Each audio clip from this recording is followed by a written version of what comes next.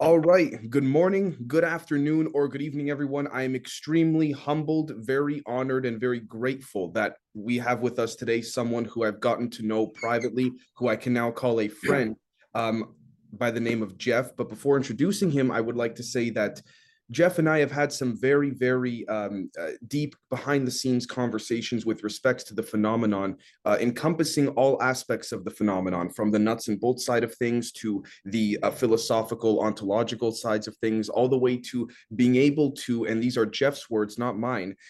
Please tell me if I'm correct in quoting you here, sir. The emergence of order through a pattern, if I'm not mistaken.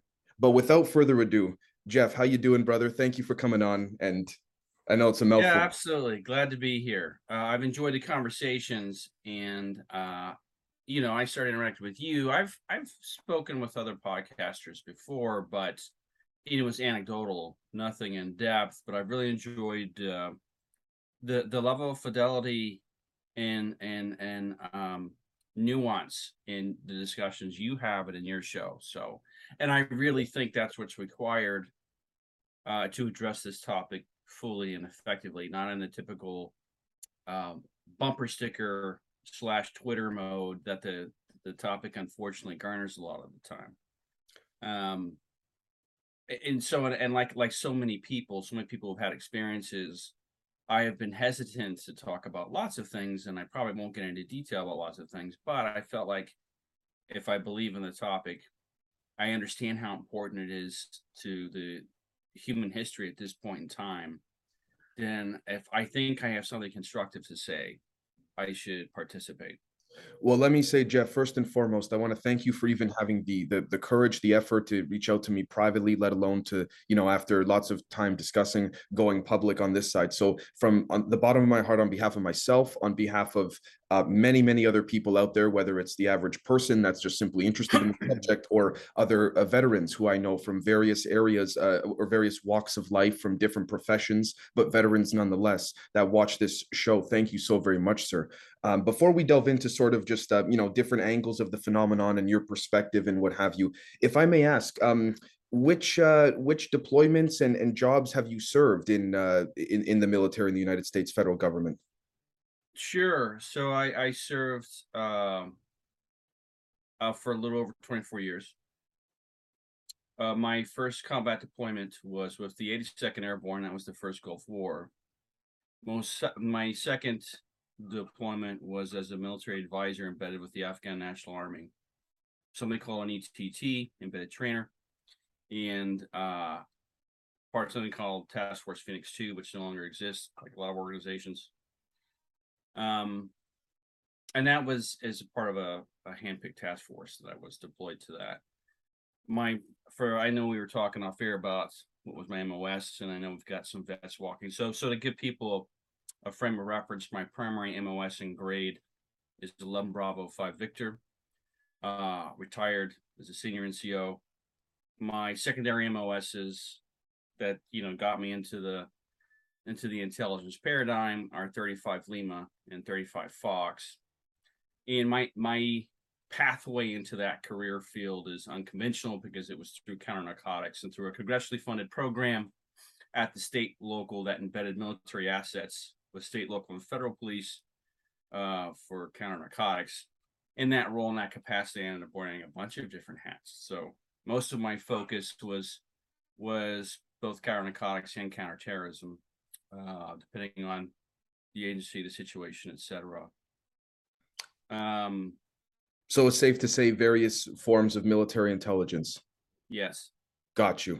Got you. Yeah. I mean, we could talk about that too. I mean, I probably okay to tell you a lot of things. My knee jerk reaction is to not talk about certain things. And that is very common in my experience. And that speaks to some of the secrecy that, enshroud this topic because it is very culturally the norm to not talk, even when you can. But at any rate, so I did my first 7.5 years in the Army. I got out of the first Gulf War.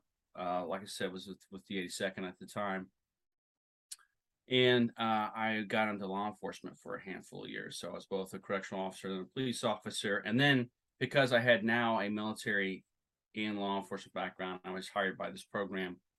And then I was put on an MI career track, which served me well in my second deployment, because I functioned as the team's intelligence officer. So we're the S2.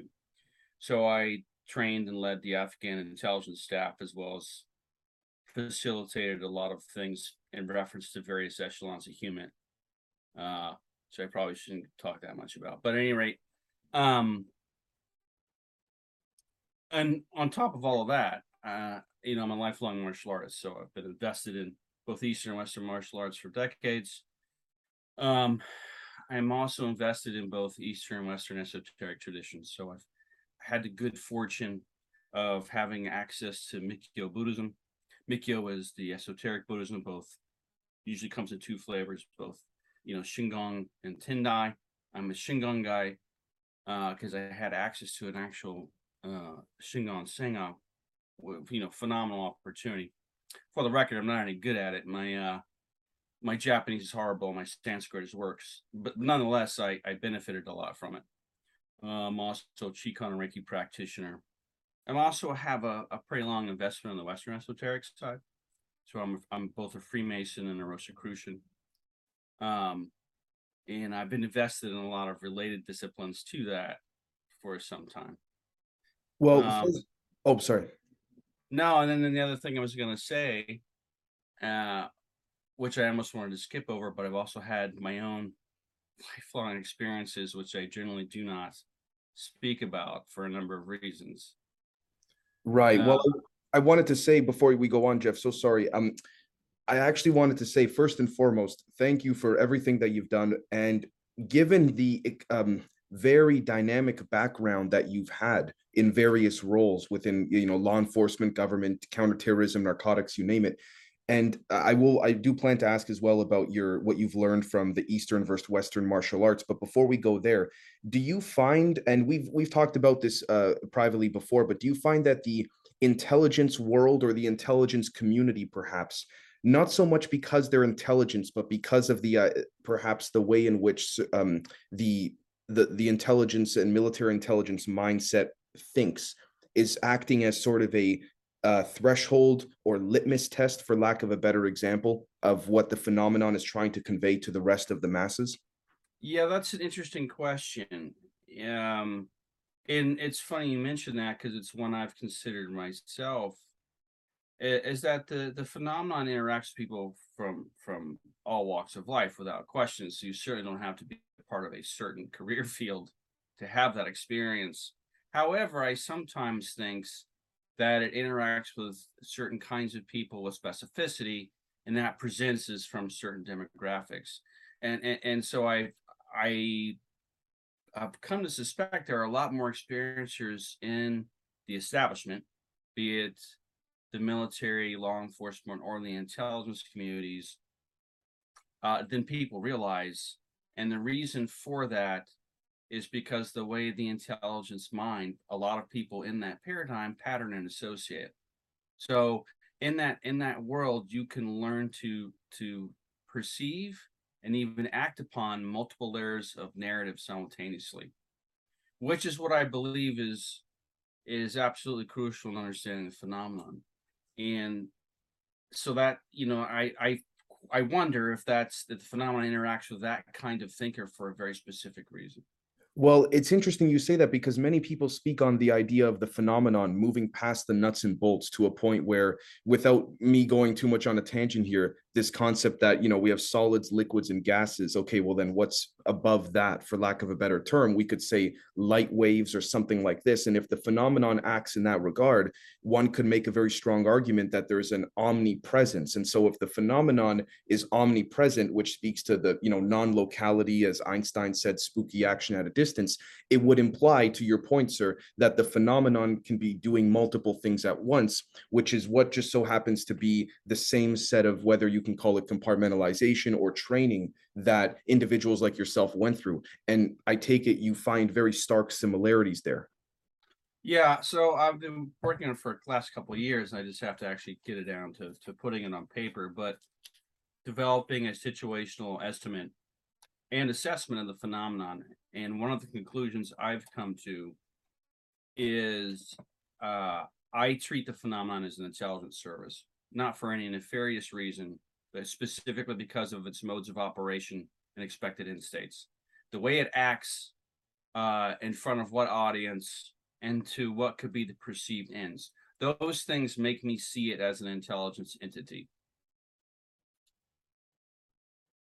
I see what you're Back to your first question. So there's what I call the triad of cosmotheological constants, right? So that's panpsychic monism, emanation theology, and the primacy of consciousness. That triad, the phenomena and ourselves fit into. Okay, well, thank you so much for clarifying that. And do you find more of those, we could say, for lack of a better term, data points reminiscent within Western or Eastern martial arts, whether it's the mindset or the philosophy of the martial artists? Yeah, that's martial arts are a big place. So my parent martial art in the Eastern sense is what's known as Budo Taijutsu. In the 80s, it was often known, 80s and 90s, and sometimes still today, it was often known by the much more storied and infamous ninjutsu, right? And I've done that martial art for what year is this? So around 25 years. It also incorporates a paradigm. And what's interesting about that particular martial art is when you get past the physical skill set into the historical cultural context, and you read things like the Basen Shukai and the Shononinki and some other historical works that refer to medieval Japan's actual use of ninja, it shows an emergent tradecraft worldview and application that parallels the ones today. So that's a really fascinating journey all by itself. But that's on the Eastern martial arts, because I'm also a use of force trainer, combatives instructor to the military and law enforcement. And my real passion now is Western martial arts, or specifically HEMA, historical European martial arts. And if the long sword, the rapier, setting guys like Fiore di Liberi, Capoferro, those kinds of guys, and that's an emergent phenomenon.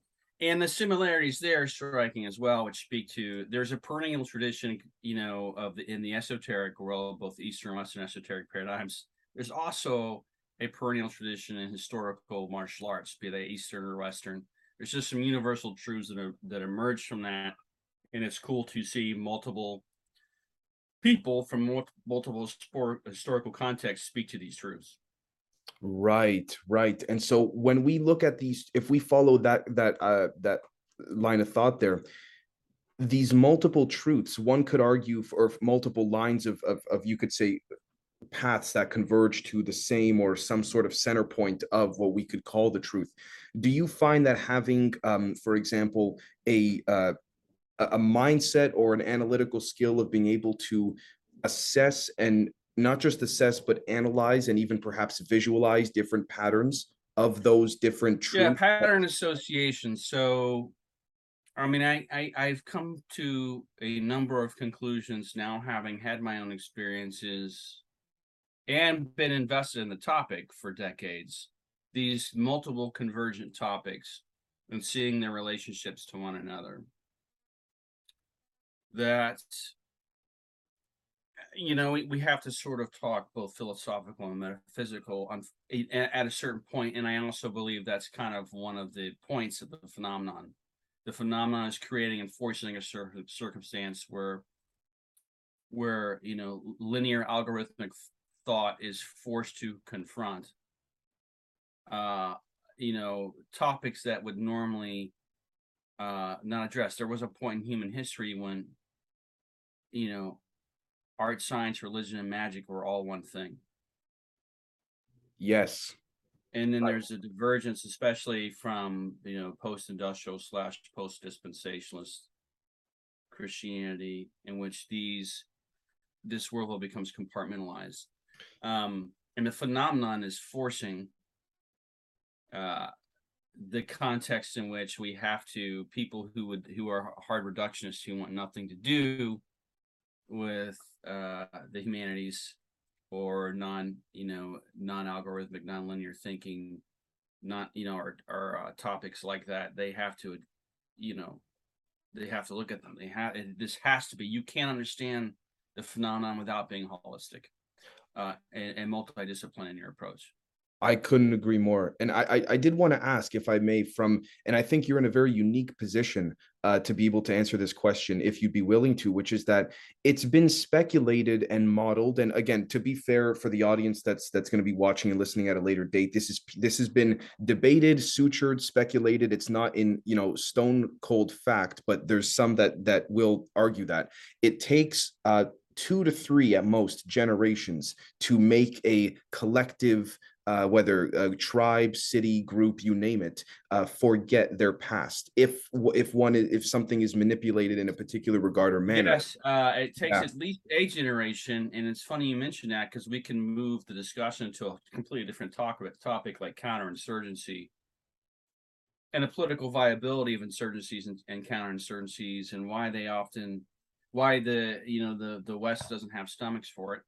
Because the truth is, in an insurgency or a counterinsurgency, it takes an entire, especially in a counterinsurgency, it takes an entire generation to enforce whatever normal you're trying to enforce. You have to have a generation of kids who grow up under the new normal, and you have to keep that circumstance safe and secure the entire time. And no one has the stomach for that. Do you think there's not an insurgency in history that isn't bloody and cruel? That's just how they go. Right. And so when you look at, again, we're getting off topic, we look at like the fall of Kabul and Afghanistan changing hands yet again. Yet again, we didn't lose on the ground, we lost politically. Just like the conflict in Southeast Asia, not just like it, but very similar.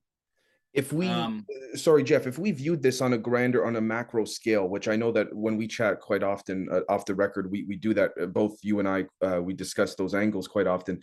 From a macro scale, whether it's, for example, and I mean this to those watching or listening with the utmost respect as to the neutrality of the politicization of the view here, whether it's things like January 6th, whether it's things like the fall of Kabul, things like this.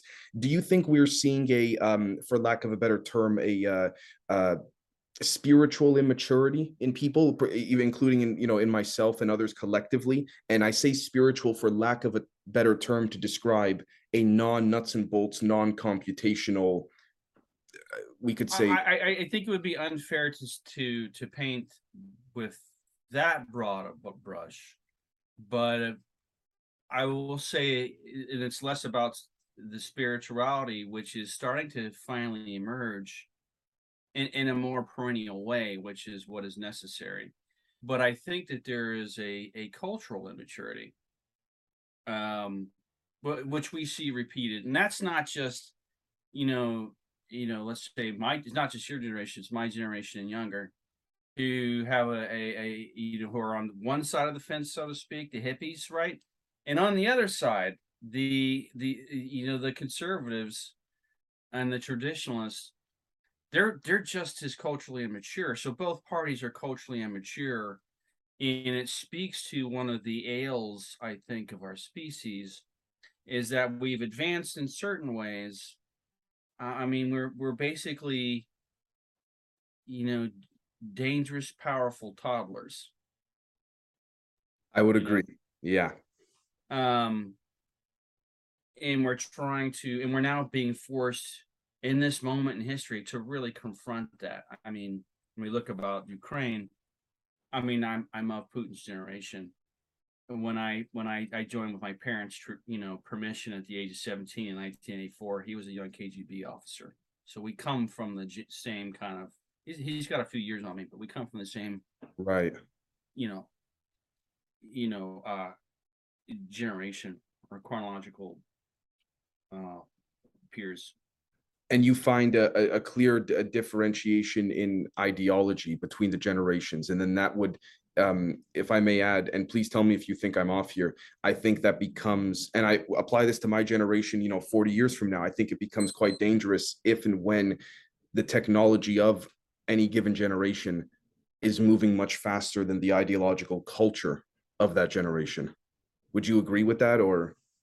Yeah, without question. I mean, I think it was Carl Sagan who said that the sad truth is the universe may be littered with the carcasses of dead civilizations that never make it past this point. I mean, and and it goes to the immaturity of the narrative. When you look at ufology, people want to lionize or vilify either ourselves as a species or the phenomenon, and neither is an appropriate choice. So we got to get out of this bumper sticker thinking, this cartoonish two-dimensional caricatures that we speak in. What do you say, Jeff? Sorry, please. Well, I was just going to say there's most likely, just born of subject-object dichotomy. If we look at the evolution of consciousness from unconscious wholeness through to conscious differentiation, finally to reattain unitive consciousness through conscious wholeness, right? So that's a natural trajectory that mirrors the cell, mitosis, and then to a greater whole after having differentiated, right?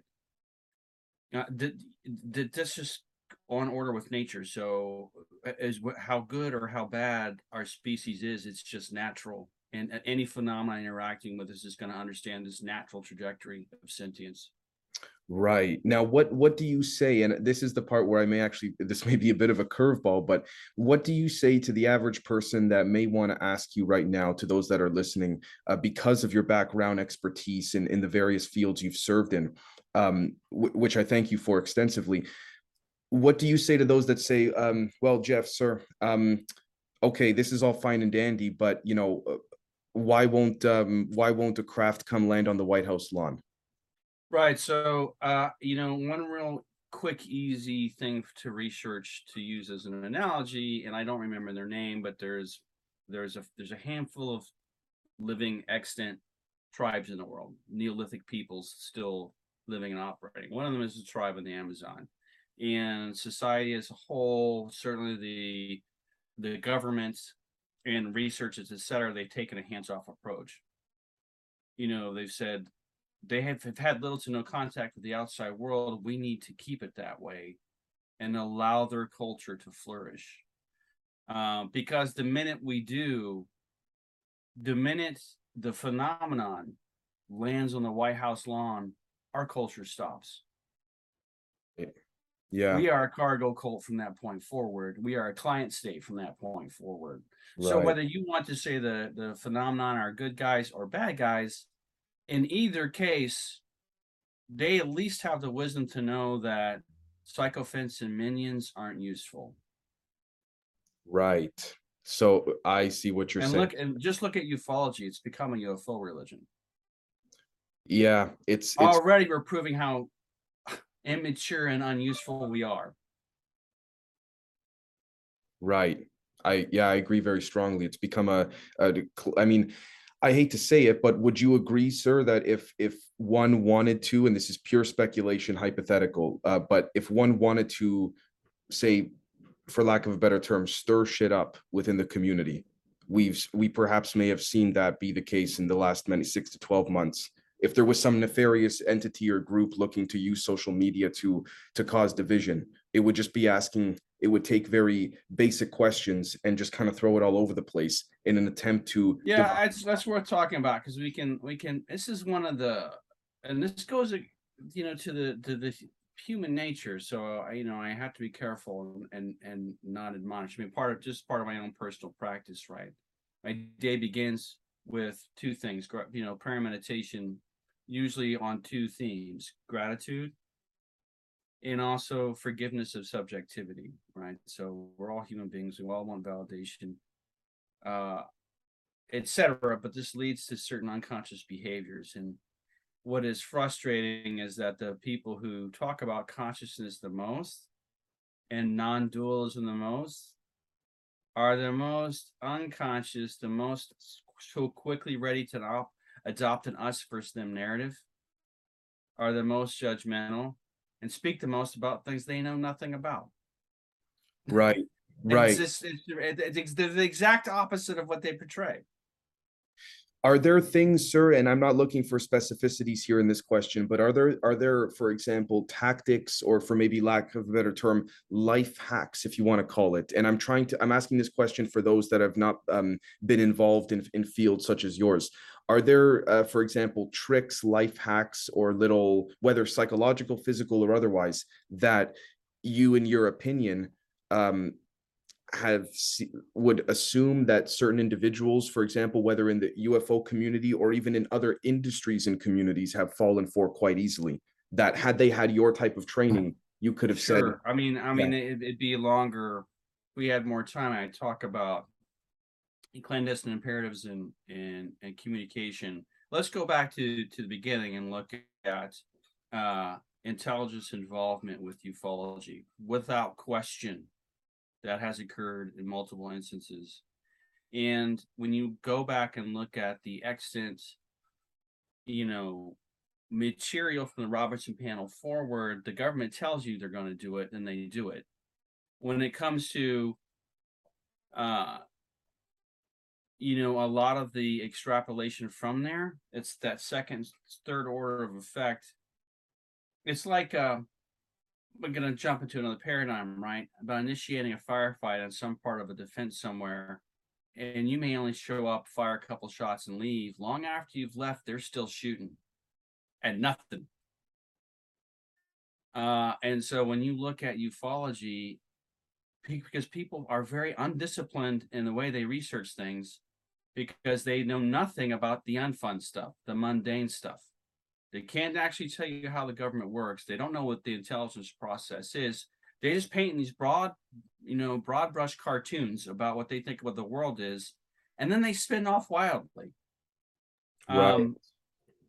So the moments in history, so there is no such thing as a disinfo agent, right? That does not exist. However, legitimately, there are campaigns of influence. And for a campaign of influence to be initiated, it will have specific end states and goals in mind. Levers it will manipulate one way or another with a specific end state that it's trying to achieve. It's not just, hey, go mess with the UFO people. In other words, It's there's an not end, there's an end objective. correct. And there is an atmospheric measure they're trying to change. For better or worse, And without question, that's happened. And there's no doubt in right. my mind that's happened. I don't have any firsthand experience of it, but I'm pretty sure when I look at the history, of the conversation to now, that's occurred. And it's understandable. I know what the thinking would have been and why they would have done it. Because again, they tell you right up front that they're concerned about how the phenomenon will damage and affect our perceptions of the Soviets and vice versa, in our ability to read them during the Cold War. They Would just tell you, and would then you they do it. would you say that by the idea or the even action or development of whatever, whether it's a larger or smaller campaign of influence, again, just hyper speculation here, the fact that that society is told at some point and then it is executed slowly, or over X amount of time, do you think that the shortened attention span, particularly by the average person in the West, is part of that issue? Absolutely. And look, a campaign of influence will have targeted targets and specific mechanisms to achieve those targets, and also have subjects of the influence. Um, and so they'll take a measured approach. But the problem with ufology is that once that happens, ufology just runs with it and wrecks itself. In other words, you're saying the seed just needs to be planted and then it'll, Yeah, it's just yeah, not hard. It's just not hard at all. And right. so at this point, it's ufology affecting ufology. Right. So would you suggest, and I don't mean to speak for you here, but would you suggest finding common points of interest for those that are vehemently in disagreement on certain things and working from there? Well, let's step out of that conversation and say in general, that should be the point of negotiation, right? And unfortunately, we've become a society that begins with polarization. Let's start with the things we don't agree on and start arguing right up front. And what we should be doing, what previous generations did actually. I mean, say what you will about Reagan. The one thing he was really good at was sitting down literally at the dinner table with his political adversaries. You Yes. won't see that now. You won't see that now in any way, shape, or form. So I would say yes to begin, not just in this topic, but in any topic. Let's start with the things we agree on, because again, there's these subjective and objective truths, and it's important to entertain both simultaneously. This goes back to what I was saying about being able to, and why there needs to be a dedicated intelligence effort, and this not simply a scientific one, in the private sector, in the hands of the people. Because data analysis is one thing, traffic analysis is something else. And there are enough intelligence professionals out there now who've offered their input coming from different angles in the discipline, core discipline of intelligence, that it could be done. Well, there's enough resource in human capital there now with expertise that it could be done, and it's necessary because there are scientific efforts that are doing really great data capture without question. I mean, there are some good things about ufology, data capture being one of them.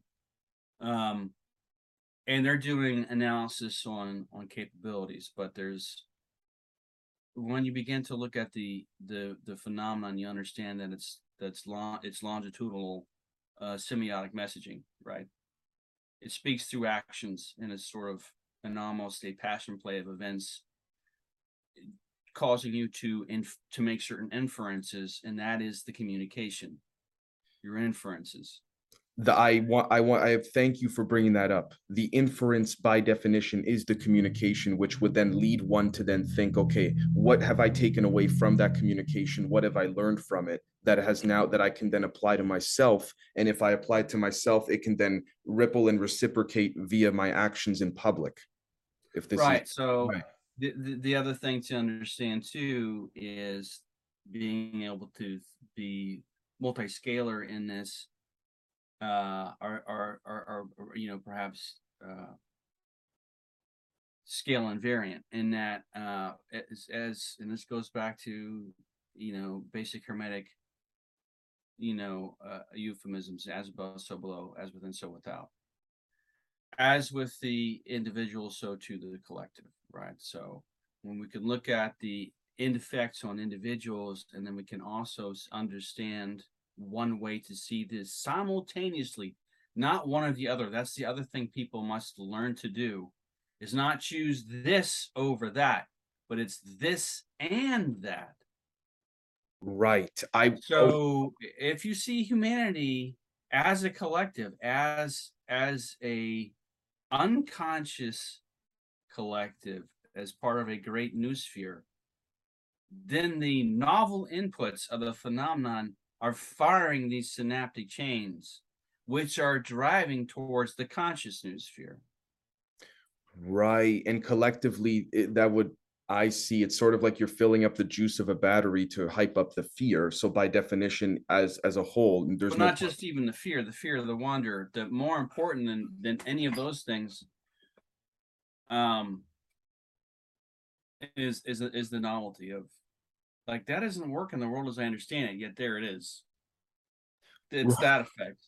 Right. So with that said, following along same line of discussion and thinking, this idea of being able to analyze, for example, say my water bottle here that I'm holding up for those watching on video, there's X amount of data one can extract from the water bottle. Once the data is extracted from the bottle, there's X amount of ways to then view the data and then from viewing the data, there would be X amount of ways to extract certain patterns from that data set, and so on and so forth. Yeah, it's not even just the data, right? So with the data is part of it, right? But now the observer is also part of the data. and we can't escape that. And so, understanding the observer as part of the input, part of the equation, is critical to understanding the phenomenon. And oh man, thank you so much for bringing that up. The observer is part of the data. So now, as a pattern analyst, would you then look, for example, say I come to you, I say, Jeff, man, holy crap, I saw this craft and I got it on thermal, I got it on this, I got it on that, whatever. You would then factor in your analysis my report, I guess you could say, interpretation and collection, and understand that it is just one angle of that event.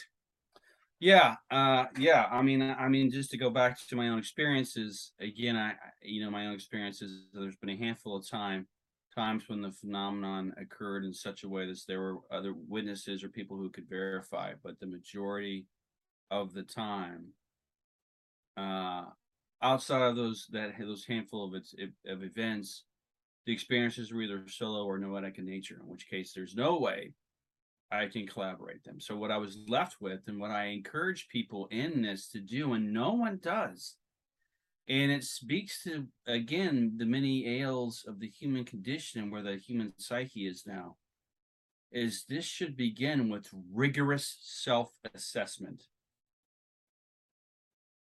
Right. Before you Right. even look at the phenomenon, rigorous self-assessment. Now, when you Um, say rigorous self-assessment, Jeff, I'd like to speak on behalf of the viewer or listener that says, Jeff, sir, oh, I appreciate you saying that, but what do you mean by that in practicality? Right. So understanding your own motivations, inputs, and biases. Right. So to kind of simplify it and step back out, if your head is filled with cartoons, then the phenomenon is going to speak to you in cartoon. You provide the lexicon for it.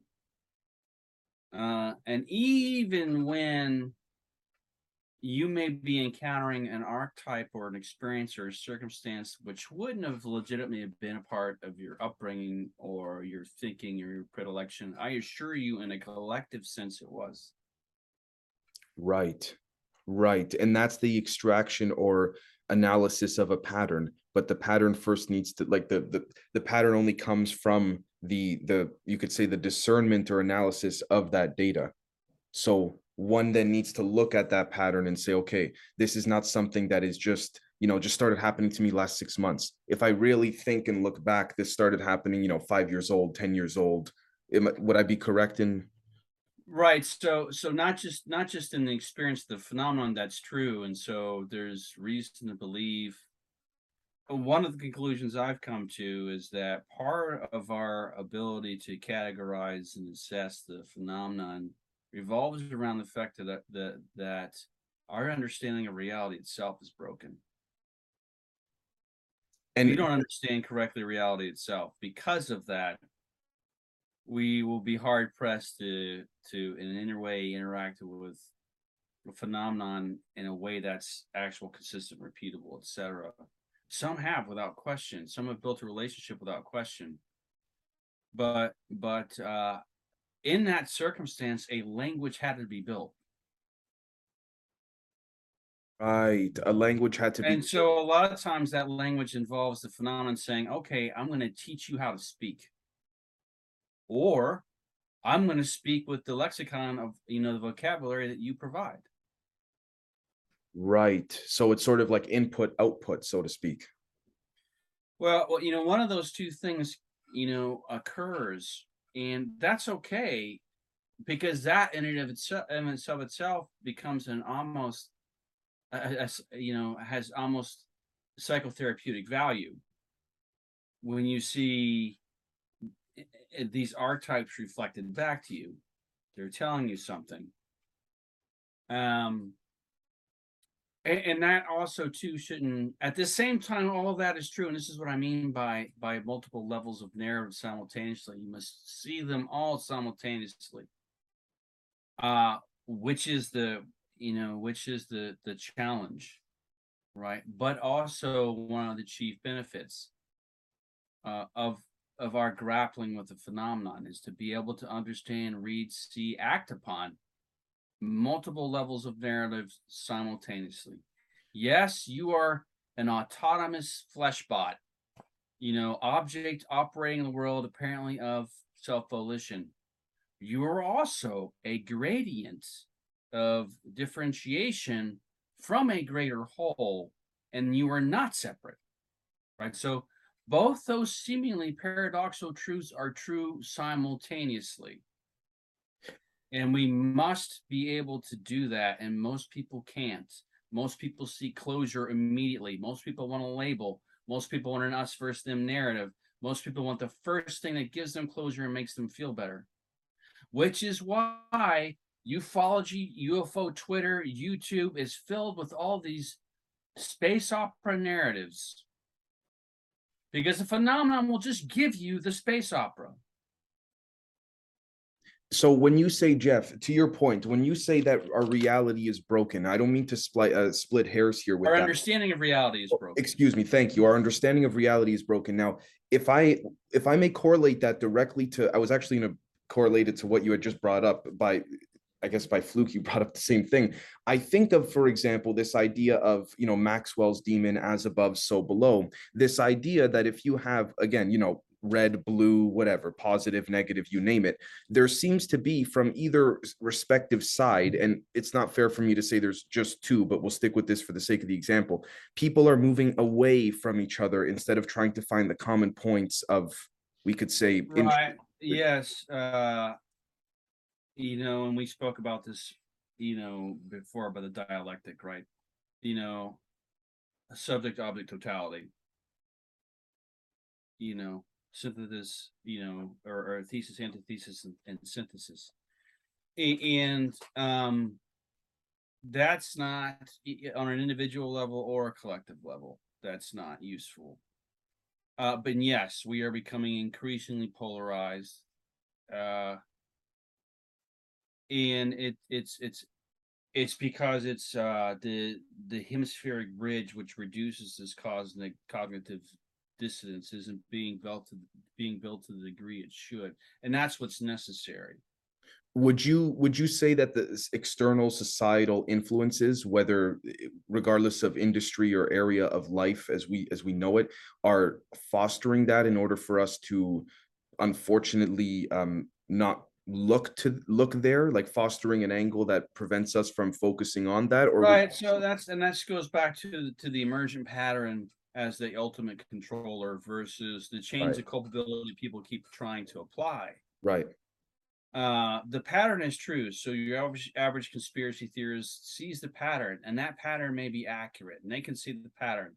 But then they keep trying to insert human agency as if there's this longitudinal chain of causality reaching back directly, so that the 8 men in the secret vault underneath the Pentagon are the heir apparents to this long tradition, which is direct in application or in communication. That's not true. What is true is the pattern. Can we speak to the pattern perhaps of, and I appreciate you bring that up, the whole concept of, few guys, rubbing their hands in a dark room type scenario, relative to, or compare, as opposed to, rather, perhaps, for lack of a better explanation, an archetypal sort of, we could Correct. say. I mean, we've spoken about this before. One of the conclusions I've come to is that there are unseen forces that operate on human history and that have been with us this entire time. This is something that I appreciate Mr. Jacques Vallée very much for discussing and writing about in all of his books, whether recent or older, which is the idea that Mr. Vallée likens the concept of Carl Jung's 12, I think, archetypes to the closest to being a resemblance of what this potential alleged energy or energies are, as they've influenced I mean, over. I'm sort of a fan of the Memphis theology, the Egyptian Ennead, but Right. any of those can be applicable. And here's the thing, that this goes to the brokenness of our understanding of reality. The archetypical, the mythological, and the real are all the same thing. Wow. Okay. I'm taking that in real time, man. What? Yeah. That's very right. And what can you elaborate on that when you say the same thing? Sure. Let's look at this from another direction. let's go back to the nuts and bolts side and the trajectory of civilizations for a second. Because that's the way this works. I can use, and this is one thing that I learned in the disciplines I teach, right? Because I teach some paracausal stuff at times. And they're part of the traditions. I've more than one tradition I've been a part of. And I've learned through languaging, I can teach you something that could be called shamanism. And I can do it in such a way as that I never use those words. I can, like, one of the things I have training in is neurolinguistic programming, right? Neurolinguistic programming can be argued to be a form of shamanism, depending on your perspective and how you look at it. Heis or CE5, that can be argued to be a form of neo-shamanism, even conjuration in the ceremonial magic sense, depending on your context and the way you choose to see it. So going back to offering a nuts and bolts narrative or description of the trajectory of a civilization through consciousness and time, it's one way of explaining something else that I could explain differently. But it is that the Holo-Fractal parity in both the algorithmic to the nonlinear, which is what's necessary to understand the phenomenon. You cannot simplify this topic, and you must be forced to grow neurologically. And so the people who want dumbed down, feel good, I want to feel like there's the Galactic Federation and the Guardians of Light, and I'm on their side as the evil bad government. That's fucking naive and childish.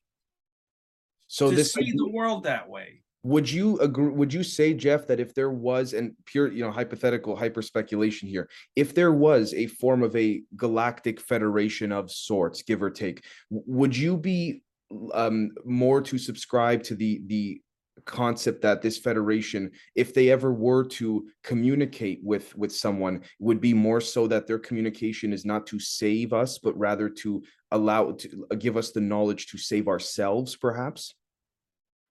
Going back to the tribe in the Amazon. Okay, let's say you're one of the watchers of the tribe. Sure. Now you see, let's say they have a subset of that tribe, or even maybe another tribe that is a chronological or technological peer.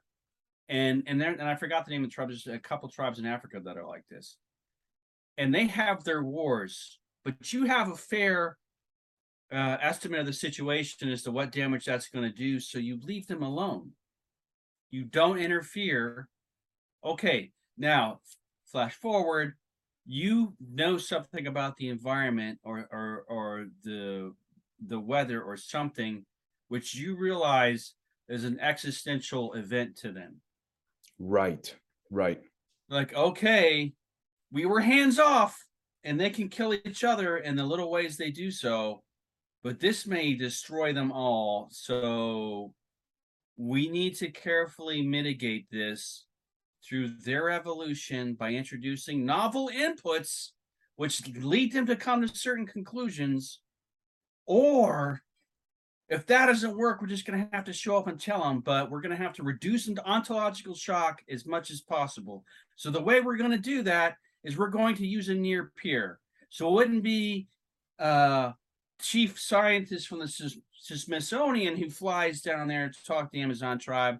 What he's going to do is find another tribe that's like them and say, yeah, these guys, they know about us and they're part of the modern world, but they're still tribal enough to have a frame of reference to this other tribe that knows nothing about the Western world. So that we would choose to interact through a near peer. And wow, you've literally described, if I may say, at least in my opinion, my perspective, what many people have said to me and what I've read as well, both on and off the record, this of what's been communicated to them, whether telepathically or, astrally or physically in the material or otherwise, you name it, this idea that the communication is is coming from a being as if that being is facilitating the communication, whereas the being is not the source of that message. And I find that I appreciate that, because this speaks to the idea that, again, if we stick with this tribe example, you would go and approach, if you had to, if say time was of the essence and you didn't have much of it either, putting aside all the, science of manipulating time, all that stuff, you would probably go to the tribal leaders first. Am I correct? Before going to the rest of them? Maybe. Okay. And let's say there's more than one tribe, and man is nothing if not tribal. So it's right. So you may, go to the leadership, but you would go to the leadership simultaneously, right? If you were trying to influence them, if this was a Promethean narrative and we were giving them fire, we may have them accidentally find fire. But we would have them find fire in multiple locations simultaneously. Huh. The reason we would do that is because we understand. And this is again where we need to get out of these immature, self-victimizing narratives like humans are so horrible. No, it's natural. What we're experiencing is natural. Do just a cursory survey of the psychology in primates, and guess what? This is what people don't realize. Apes make war. Right. So, and if I may ask very quickly, the fire, giving all of them their own little thing, a piece of fire, that would ensure, I would imagine, the same way we talk about mutually assured destruction these days with nukes. It's just kind of like, give them all, if they're going to crack it, you might as well give all of them a little bit of it, so that they at least come to their senses, that they won't destroy each other. So if you understand a stasis status conflict, and that is human history for the most part, by and large, right? So again, this goes to this need to stop telling these fairy tales about ourselves and others, and that you have the modern culture telling these feel-good stories about the tribal past. Bullshit. Do just a little bit of forensic anthropology, and you realize the history of Homo sapiens sapiens on all continents is absolutely awful. Yeah, right. That's the truth. Now, once you accept that, okay, we've been at this, all peoples, indigenous or otherwise, have been at this all the time. Once you accept that, say, okay, there's actually a trajectory forward. We're still awful, but contrary to what people say about their fear of transhumanism, when you take a real look at history, yes, things are bad, and there are certain people who are suffering horribly under failed states. But by and large, the world is better. People do live longer, and as much as I would say we need to get out of a purely Cartesian model, there is good that's come from Cartesian thinking, and so once we mature, it's time for this whole conversation to be populated with adults. Right. And now the question, and I wonder what happens if adults approach, you could say, the children, and the children think that maybe I'm just, this is one amongst many. The children then say to the adults, well, I don't believe you're adults. You must be children dressed as adults. And it's kind of like, when, as the actual adults, you kind of like look at each other like, okay, what do we do with these people, right? And when I say these people, I'm just talking about hypothetical. But you see where I'm going with this? It's kind of like, right. So first off, because what's important is the change you're affecting, not actually the truth of who you are.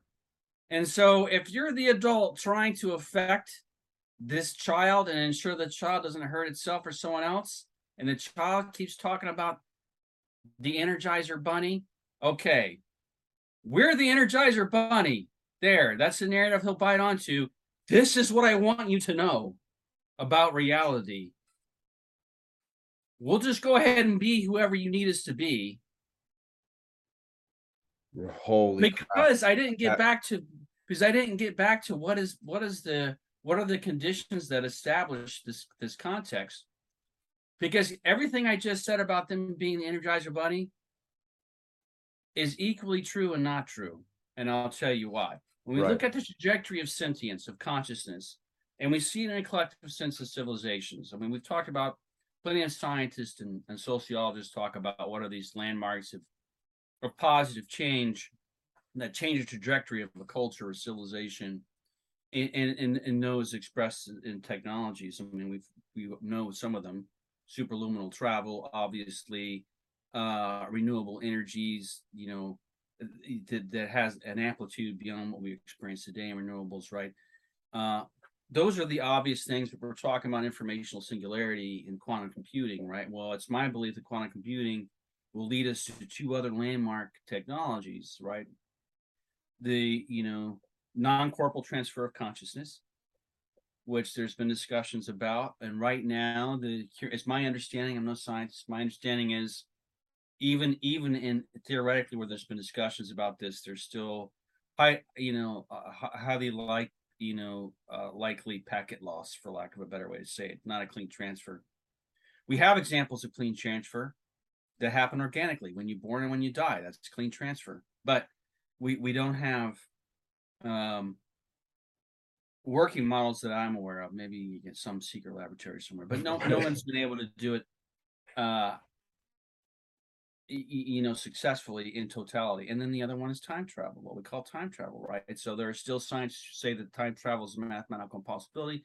There are other sciences, physics, and this is, you well know, because I know this is something you've looked at. And I do not consider myself educated enough to have the argument. However, no worries. I've pursued this topic enough to know that there are scientists on both sides of the argument. So a lot of my own assessment, when I know it's well out of my wheelhouse, I say, okay, I don't consider myself qualified to even have the discussion. However, I know that there are subject matter experts who are, and who take this position as well, right? So time travel being one of them. There are some who say, no, actually, it's no longer a theoretical problem, it's an engineering problem, because the theory says, the math says, especially in string theory, the math says we can achieve this. And this comes back to this idea of string theory versus block universe, right? Can I also say very quickly, Jeff, to your point, this also speaks to the idea that, again, it takes time and progress from one group of individuals, in this case, the sciences, to suture the theoretical models, to then approach the engineers years later, which it usually takes years to get this going, and say, okay, it can be done. Now, if that's a dare I say a holo-fractal subset of what we just discussed collectively as a society. There's no, in many ways, yes. In many ways, right. Yes. And right. So this maturation process is a part of what the phenomenon is executing. But I think we need to go back. Let me first finish with the trajectory of civilization first, but then we'll go back to, because there's also very subjective realities to this, which should not be ignored. And certainly the trauma that many have experienced from this, especially those who consider themselves abductees, I would never, ever, ever, ever want to minimize what they have experienced, only to say that reality isn't what we think it is. So I have no doubt of their experience and their narrative. I doubt this very thing to include you and me. Yes. I began to think that this isn't what the thing is, the thing that's not real. Right. But anyways.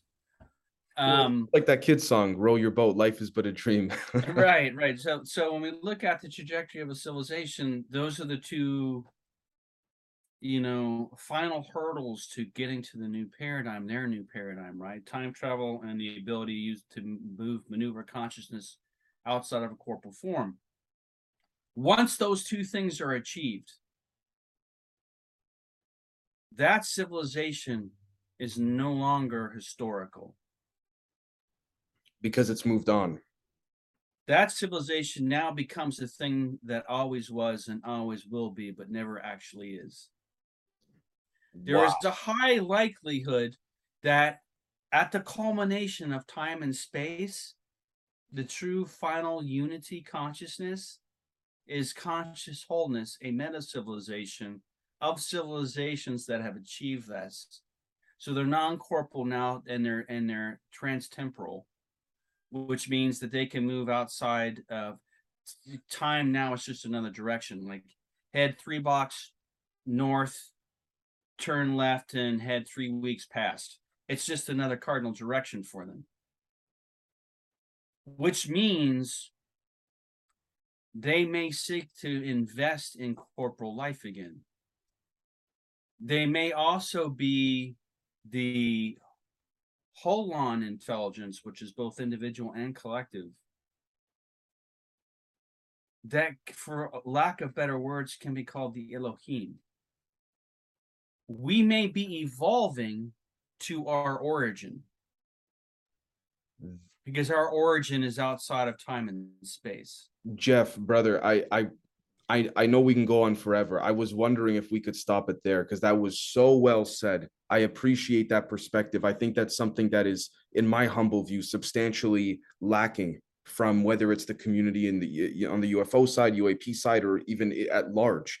But I don't mean to cut you off abruptly. Was there anything else that you wanted to address before we wrap this up? No, I mean, only to say it's extraordinarily complex, because the phenomenon, may give you, I don't think the experiencers, I believe, and we can talk about more complex and more disturbing to me. I mean, more disturbing to me than the alien narrative itself is the MyLab narrative.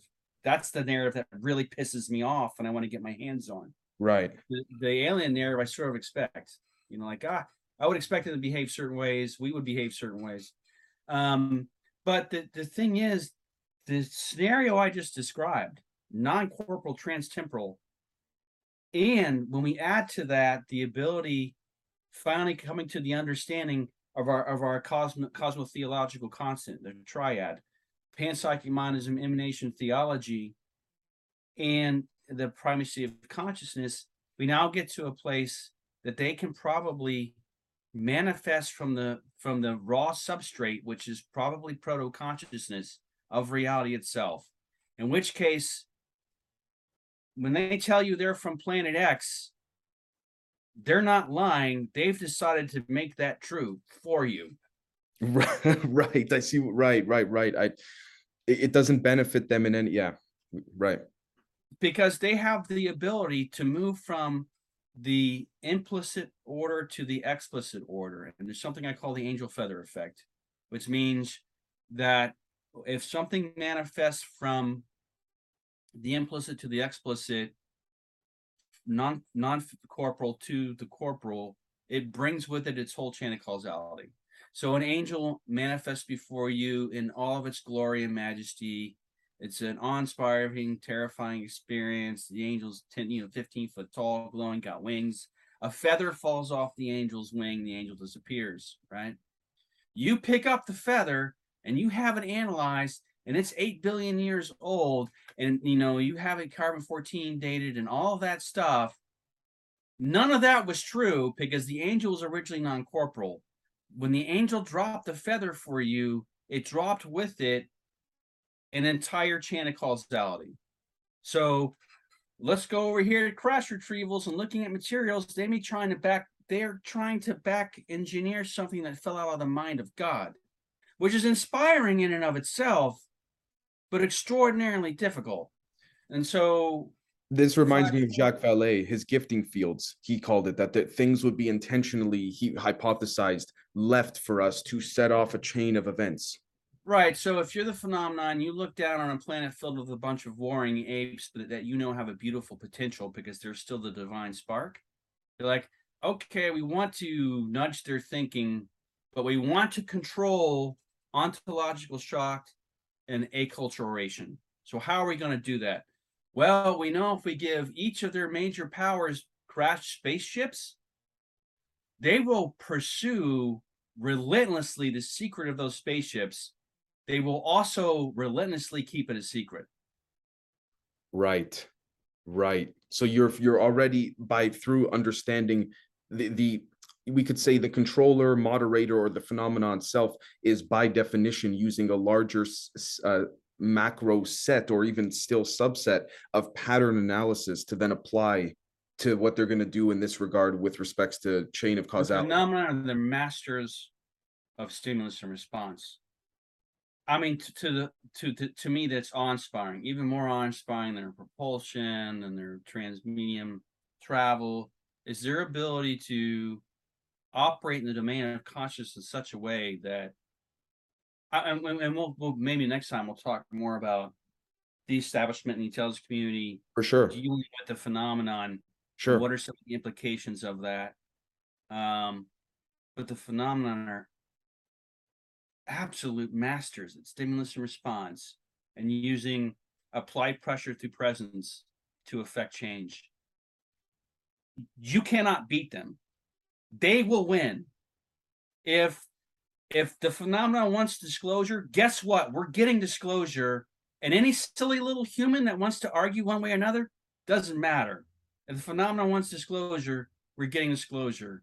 If the phenomenon only wants partial disclosure, we're getting partial disclosure. If the phenomenon wants no disclosure, we're not getting disclosure. Period. End of story. Full stop. Because they are that masterful in applying stimulus. And most people are fucking unconscious. Brother, that I couldn't agree more. I couldn't agree more, and I would dare to say I think you would agree very strongly that that is one of the reasons amongst many that I appreciate us, doing this, but I appreciate you having the courage to come forward in the manner that you have. So with that said, if you had any final words before we wrap this up, I just truly, man, I want to thank you on behalf of the audience. We'll do another. I hope my ranting doesn't lose you viewership. No. We're here. The channel is about freedom of speech, discussing things in different perspectives. This is not at all, man. Not at all. If don't worry, that's my problem. Don't worry about that. Thank you so much, as always. Yeah, thank you, sir.